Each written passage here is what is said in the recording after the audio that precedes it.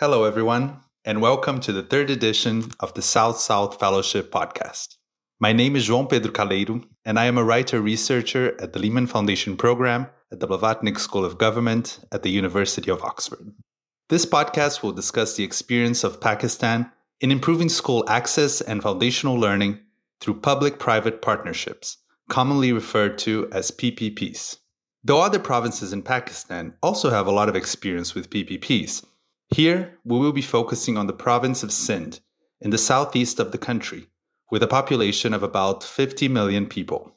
We will also go into detail on one specific project that has been yielding good results there, according to a recent study. But please keep in mind that this material is not to be seen as an endorsement of one initiative or another, but as a starting point for larger themes of conversation for countries in the Global South. As a start, it's good to clarify what exactly are we talking about here. There's a long history of public money subsidizing private education, and there are many people who defend that the market has a crucial role in education, though there are many who would disagree. In any case, this relationship between the public and the private spheres in education can take many different forms. Martin Carnoy, a professor at Stanford University, is a major expert in this topic and gave us an overview. Let's hear it. Competitive markets have been relatively effective in generating long-term economic growth and producing goods efficiently to meet consumer demand. In theory, many argue, markets should do the same for education. Market reforms in education are premised on the idea that public education systems run by large bureaucratic organizations and financed by tax revenues will not provide educational services efficiently because they do not face competition from equally subsidized alternative suppliers. Based on this premise, those who propose market reforms argue A, that low-quality schooling is primarily the result of supply-side constraints imposed by restricting public funding to publicly run schools, and B, that parents' choice and free market competition in local education markets among schools is the most effective form of educational accountability.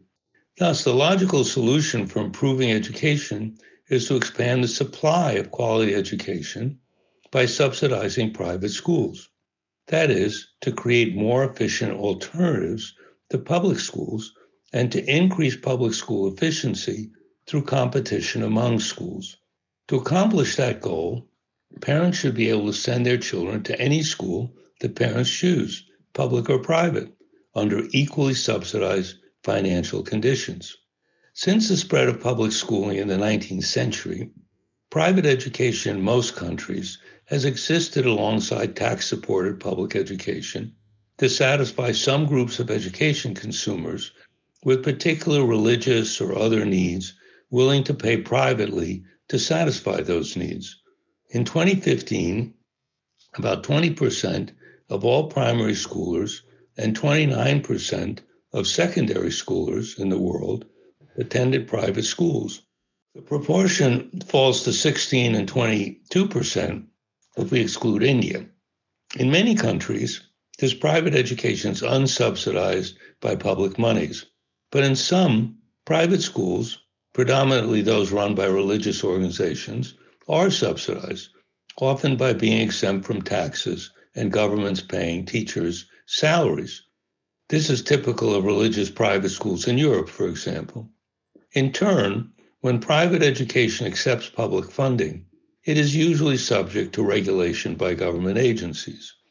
One of the most influential critics of public education, Milton Friedman, argued that government is simply not as efficient as private markets in delivering any kind of services, that there were good reasons for publicly funding education, but not for publicly producing education.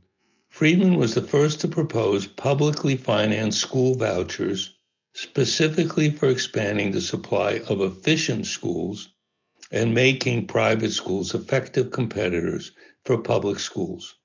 Evidence based on various experiences, such as charter schools in the US, vouchers in Chile, and other studies, suggest that market reforms increasing the supply of private alternatives to public education and promoting greater competition among schools may result in small improvements in low-income students' achievement scores and in the overall quality of school systems as measured by average test scores and high school completion.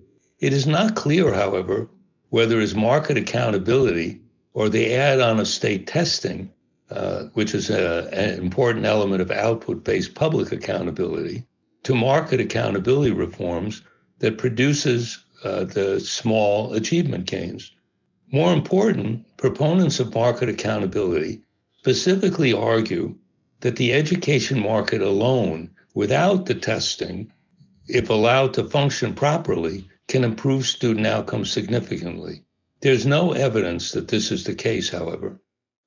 In other words, what Carnoy is saying is that sometimes we have private schools which are paid by the parents, but sometimes we also have private schools which are financed by the state. In some cases, the idea for doing this is to create competition in the education market, like Milton Friedman has suggested. But sometimes, the goal is to get the private sector to build and run schools where they don't exist at all, because the public sector has been unable to make that happen. This is the model we want to focus on in this podcast: public-private partnerships, or PPPs, serving underprivileged places. And one of the countries which has had a robust experience with PPPs is Pakistan. For a few decades now, Pakistan has been using this modality to try to address educational challenges, which are many. Even though free universal education is guaranteed by the Pakistan Constitution, about a third of its children aged 5 to 16 are not attending school, according to the Pakistan Social and Living Measurement Standards Survey from 2019 to 20. Some of these children have once been in school but then dropped out, but about 1 in 4 kids have never even had that opportunity. Add to this some serious issues of equity as well. There is a substantial gender gap in education in Pakistan. According to the Center for Global Development, for every 100 boys enrolled in school, only 86 girls are enrolled.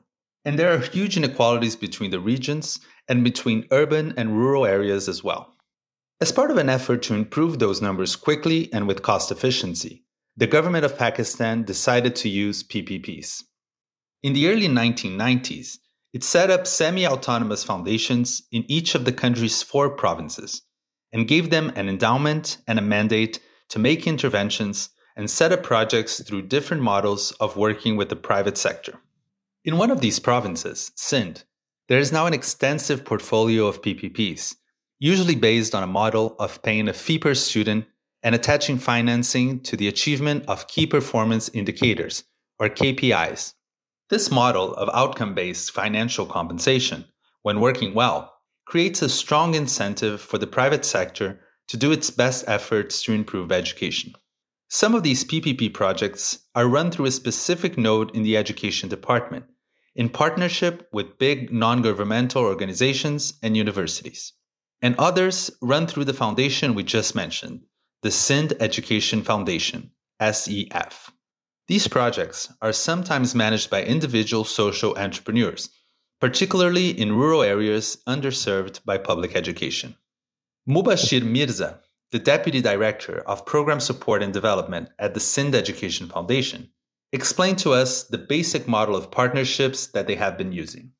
The idea was to basically, again, a similar model, reach out to the far-flung, challenging, and remote areas, opening low-cost private schools. These $2 to $3 schools were basically the schools where government was going to pay the fee of the student to the entrepreneur who opens the school, and he could not charge the fee. And then he or she or they, whosoever may be, they may be individuals or organizations, may be held accountable in terms of complying to the needs of the students and improving their student learning outcomes.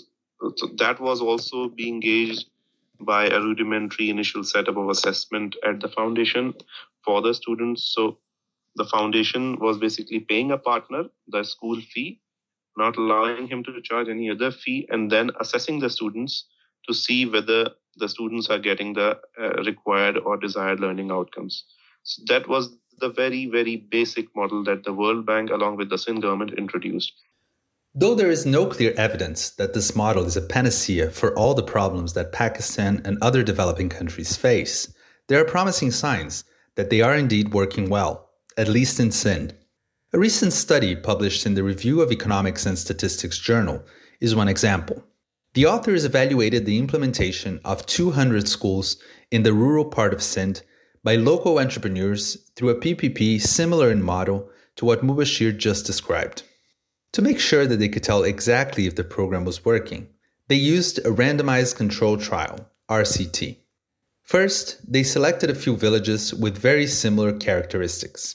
Then, they only did the program in some of the villages, or, in the vocabulary of research, some villages received the treatment. They did not do the program in other villages. Those are what we would call the control villages. The decisions about which villages were or not involved in the program was completely random. As for the program, it paid a subsidy for each student enrolled, which was less than half of the equivalent per student in the public system. There was an extra subsidy for girls, intended as an incentive for the private partners to actively search this population and address the gender gap that we mentioned before. The government also provided school leadership and teacher training, as well as teaching and learning materials.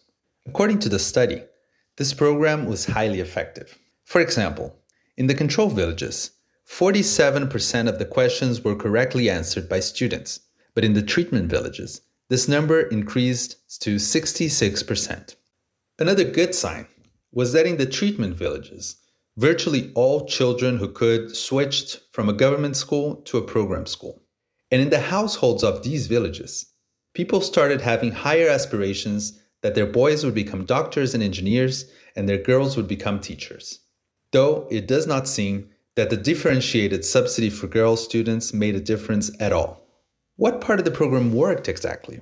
Well, it is hard to tell. But there are some features which may have been key. The management of these schools, for example, was very decentralized. And though there were contractual obligations defining what should be achieved, these entrepreneurs had a lot of freedom in deciding what inputs they were going to use and who they were going to hire, including the teachers. In program schools, teachers were more likely to be female and younger, which turned out to be something that affects girl students positively. These teachers also had fewer years of teaching experience and received lower salaries, but they spent a similar time engaged in classroom activities as the government school teachers. However, more research is necessary to understand what was special about this experience and what could inform and improve initiatives in Pakistan and other contexts.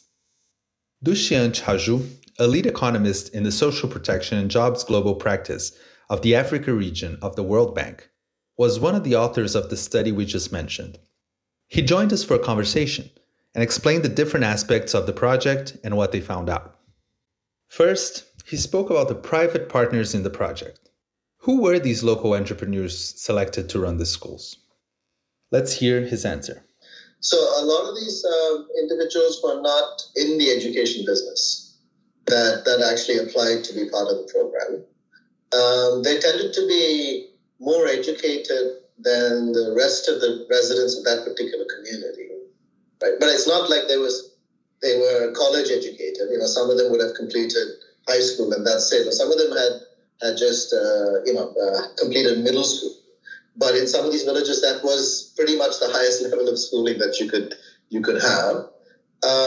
They were highly motivated, so they would be interviewed as well, and they were highly motivated to do things.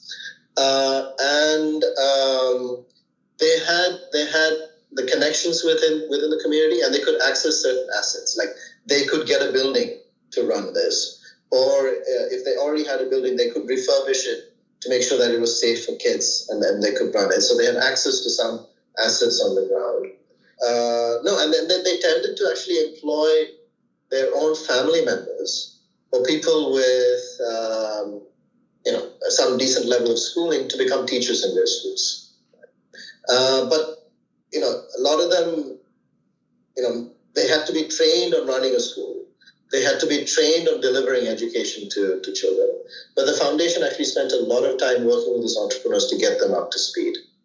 And over time, the entrepreneurs, this was a significant source of income for these entrepreneurs. Some of them were extremely entrepreneurial, and they started to set up a network of schools across other communities as well, as they were able to build resources through this program.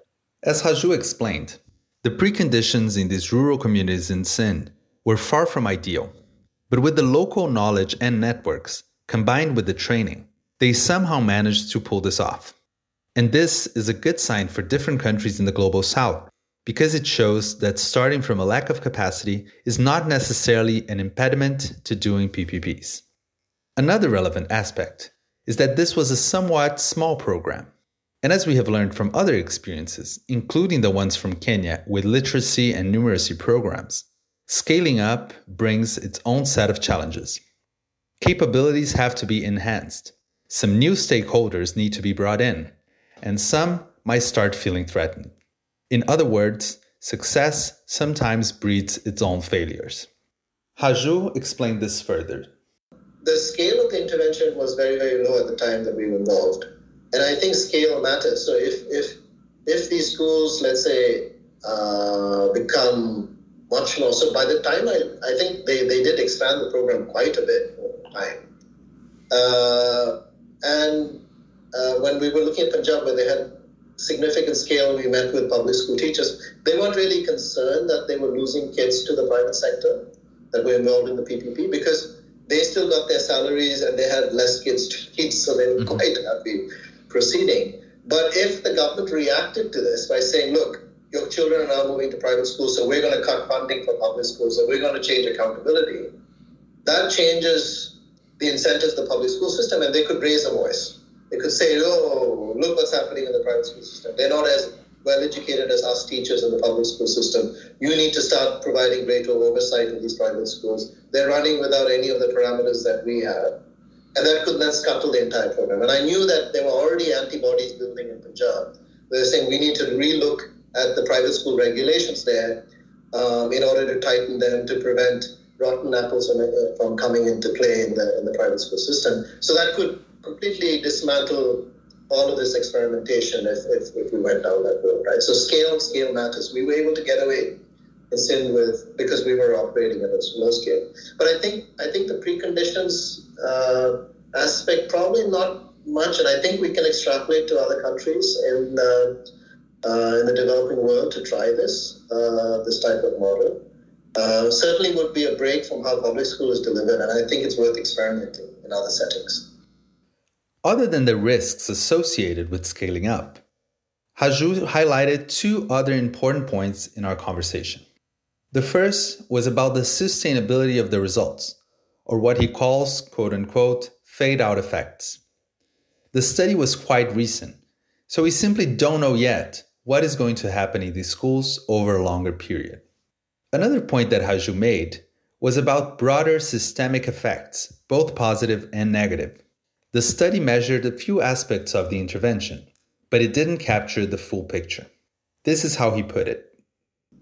We weren't there long enough to see if this was sustained over time, or whether, there's a whole literature looking at fade-out effects of these various programs. You might pick something up in the first 2-3 years of an intervention, but you're measuring 5, 6, 7 years down the road and you're not seeing much return. Mm-hmm. And we didn't pick up on general equilibrium effects, right? So, we changed something in the system. What happened to the entire system? So what happened in these communities? Did we generate anything that was adverse in these economies? But I think there needs to be a learning agenda that's focused on some of these aspects. We didn't have that.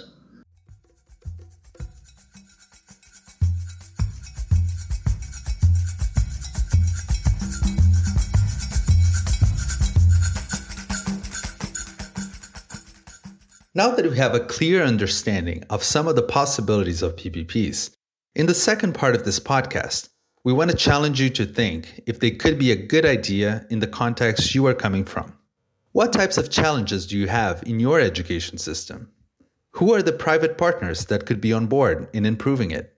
The first thing you should have in mind is that you may be looking for the private sector to solve these problems because you have a weak state, which has been unable to deliver on providing quality education for all. But you should remember that a good PPP requires a strong state as well. The government needs to be able to choose partners based on merit in a transparent process. Then, it must be able to define the criteria of what success looks like. Then, it must monitor constantly, rewarding or correcting the course of private partners according to their results, thus making sure the public and the private incentives are aligned. And it must be able to ultimately withdraw a contract, which is not an easy thing to do. But even the best contract is not able to anticipate every possible event. So for a PPP to succeed, a lot of effort needs to go into fostering dialogue, sustaining a positive relationship, and putting in place accountability mechanisms that are rigorous but can also respond to changing realities on the ground. These points were emphasized to us in a conversation with Rahila Shakil, the head of strategic development at the Citizens Foundation, also known as TCF. TCF is a nonprofit organization which operates about 1,800 low-cost private schools in Pakistan, of which about 400 are under public-private partnerships. This is what Rahila had to say about her experience having to navigate disruptive events to education, including COVID-19 and the floods in recent years. What we have been able to do is we have been able to kind of make amendments and correct the course over time. So, for example, this MOU happened just right before COVID. So COVID has hit us February 2020, and the MOU was signed on the 9th of Jan 2020. And you can imagine that the targets and the work of the first 2 years just went down the drain. And we went back and kind of renegotiated the targets. Those were approved, kind of year-on-year targets. Then just last year, flood hit. So these things happen. But if you have the relationship and if you have an accountability mechanism where there is kind of with a regular frequency, there is a reporting and there's tracking, that helps. Another complicated issue in many contexts may be finding the necessary buy-in from actors in the education system. Many people working in the public sector may wrongly view this as a road towards privatization of education and resist efforts to get PPPs off the ground. If PPPs have different rules towards hiring of teachers, for example, associations may see it as a way of circumventing their own preferences and weakening them. Even in places like Sindh, where PPPs have been well established for quite some time, there are ongoing problems of this nature. Tauseef Lateef, director of the Public-Private Partnership Node in the School Education and Literacy Department in the government of Sindh, spoke to us about this issue. In any country, no matter what you produce, you can produce an excellent document, but if the people are not receptive of it, then it's not a win-win situation. It's a bad situation. It's a bad gamble. So you need patience. In PPP, the results cannot come in one day. It's not a magic wand, because people in the public sector have been working for 60, 70 years, especially in our country since its inception, and they have a mindset. The resistances mentioned by Tauseef are not limited to the public sector. In fact, the private sector might have its own reasons to take pause before engaging with government. Some organizations, for example, might prefer to use their own materials, hire and train their own teachers, and set their own curriculum, even when running a school under a PPP agreement. But for all types of reasons, the government may not be willing to give them these types of freedom, and other actors, such as unions, may also protest. Shazia Kamal, a South-South Program Fellow, works as the General Manager of Education Design at the Citizens Foundation, TCF, the large nonprofit we previously mentioned. In our conversation, Shazia mentioned that TCF was initially reticent to engage with government. Over time, however, they came to realize that this was the only way to extend their impact on the educational landscape. Let's hear what she has to say. I think many years ago, I would say 8 years ago, we were at a stage at TCF where we thought, we don't want to go where the government is, it's too difficult. It's hard to crack. It's a piece that is kind of, it was unapproachable for us. But for a country like Pakistan, where, for any country, government is the public sector that ought to be providing schooling to its citizens, right? And so you would probably have a situation where 80% of that job is to be done by the government sector and 20% is taken on by the private sector. That's the likely ratio that you would have. In our country, that 80% chunk is either not being done to its capacity or not being done effectively or not being done at all.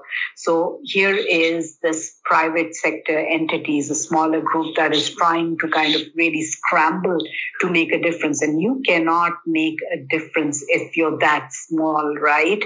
And if you're looking at the numbers, 220 million, 50 lakh kids being born every day. That's not a number that you can catch on unless you make your way into the government and through advocacy, through partnership, through kind of technical assistance, if you know your stuff, right? So, that's when we decided that it was time to step in and actually begin to play a role and begin to have public-private partnerships and have conversations around that, and then perhaps muddle our way through or whatever, but begin to, kind of at least muddle our way through, I would say. To any private entity, I would say, I think it's non-negotiable that you do not interact with the government. I think it is an imperative.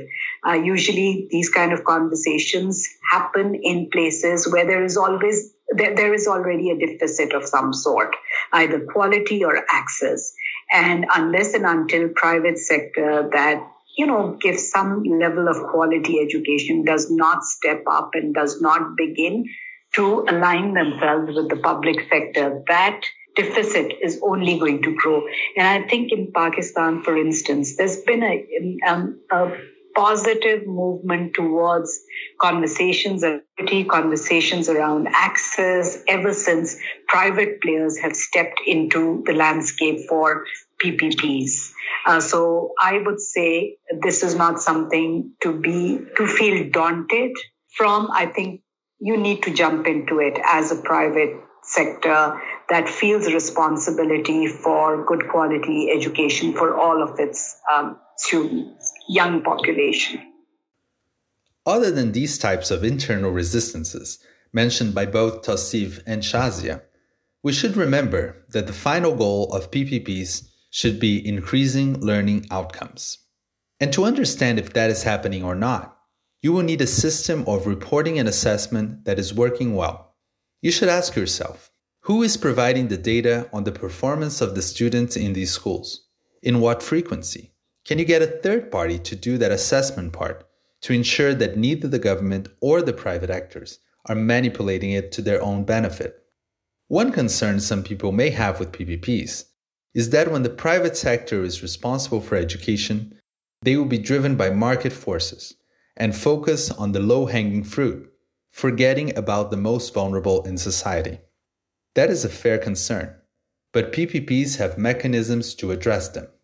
One good example is the differentiated subsidy in the program we spoke about previously. Because they wanted to get more girls in school, they made sure that the subsidy for girls was higher. In that way, there were incentives for the private actors to find and retain girls in school, which is a great thing. However, the results from the study show that the different subsidy did not make a substantial difference in that case, which goes to show that doing incentives for the purpose of equity is not a trivial matter. Another important thing to think about when considering PPPs is that everybody needs total clarity on their own responsibilities. To allow this to happen, it's essential that these partnerships are based in law and enforceable. Sindh did a couple of very extensive and detailed legal acts in this direction, which have helped give security and guidance to whoever wants to join the effort. But many other places may have to start from drafting laws and regulations and getting them through the normal procedures. These PPP contracts must provide clear and enforceable obligations, but at the same time, they cannot become straitjackets, or they risk stifling innovation. And innovation is what you want. If there is one truth in the world of PPPs, it's that there is no one-size-fits-all model which will work in all contexts everywhere. Sadaf Anees, a deputy managing director at the Sindh Education Foundation, sums up what she sees as the three most important basic requirements for successful PPPs. You need to have a sound legal framework. That's the first requirement. If you want any project to be, every party should know its responsibilities, what it is supposed to do, and whose obligation is what. And then you need to build safeguards into the contract or agreement, whatever you are doing. And it has to be flexible. You really cannot have stringent models which do not allow space to evolve, because the ground situation is different in different parts of even in the same city. So you need to have flexibility built into your system. You need to have a sound legal framework which allows you the space to grow and to experiment. And then you need to do things on merit. That's very, very important. The selection of the people who from the private sector who you work with, they have to be on merit. And the third thing is that you need to have a system of reviewing on continuous basis, and then inserting or incorporating the lessons learned into your next phases, or maybe your training. And you need to talk to people, and you need to understand the ground realities before you implement anything into your program. Interestingly, the points made by Sadaf about understanding the existing frameworks echoes what we heard in the private sector side from Rahila, the head of strategic development at TCF. Rahila also recommended that private partners try to envision how scaling up would look like since the start, to avoid difficulties down the road. She also mentioned something curious. Governments usually have a development budget that they find hard to spend. And that's where the private partners can come in, by partnering with governments in PPPs and making sure that budget is well spent. Here are Rahila's thoughts on what to consider before doing a PPP and how to get them right. I think for someone who wants to enter the PPP, they should have a very good in-depth analysis of their own capacity and strength. This is very, very important. The other thing, I think, and if I use the context of Pakistan, where the problem is massive, one should enter PPP with a mindset of scale. And when you do that, then you think differently of the programs, and then you assess those partnerships differently also. So it's important not just to look at the first 5 schools you're looking at, but look at the 50 and the 500. Because it's difficult to change course once you kind of hit 100 and 150 for that 500. So it's really, really important. One should also have a very good understanding, and you need to create that understanding and meet people in the government or the ones who are leading the project of the legal and financial frameworks. It is very important. Most governments, provincial governments and other governments, they have money. I think one big experience that we have had getting into PPPs is that in Pakistan particularly, the challenge for the government, provincial governments and federal government, is the development part of the budget, not the recurring part of the budget. Because the entire budget, 80% of it is going toward recurring costs, salaries and all that.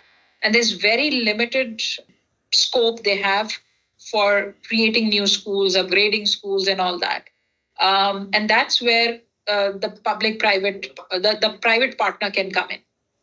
And they would still be since it's a bigger budget of the recurring side, they would be able to absorb those costs. And from a government perspective, their cost of creating a school and the processes and all that goes much higher compared to for a private partner. So that's what the private partner can bring into the table, and then leverage what the government can, like subsidies. Thank you very much for listening. We hope that you enjoyed this podcast and will come away from it reflecting about some of the challenges and opportunities associated with the use of public-private partnerships to improve learning outcomes in Global South countries. Please refer to the discursive learning document about the same theme, which takes some of these issues further. And if you want to learn more about education initiatives in the Global South, don't forget to read our other discursive learning documents and listen to the other podcast episodes. The materials about Kenya, for example, speak about the literacy and numeracy programs Tusome and Pride. And we also have 2 case studies and podcasts focused on Brazil. One of them is about the coalition to establish common curriculum standards, and the other is about efforts to improve foundational learning outcomes in 2 municipalities, Sobral and Campos. And we hope to hear comments, suggestions, and questions through the email lehman.foundation@bsg.ox.ac.uk. And see you next time.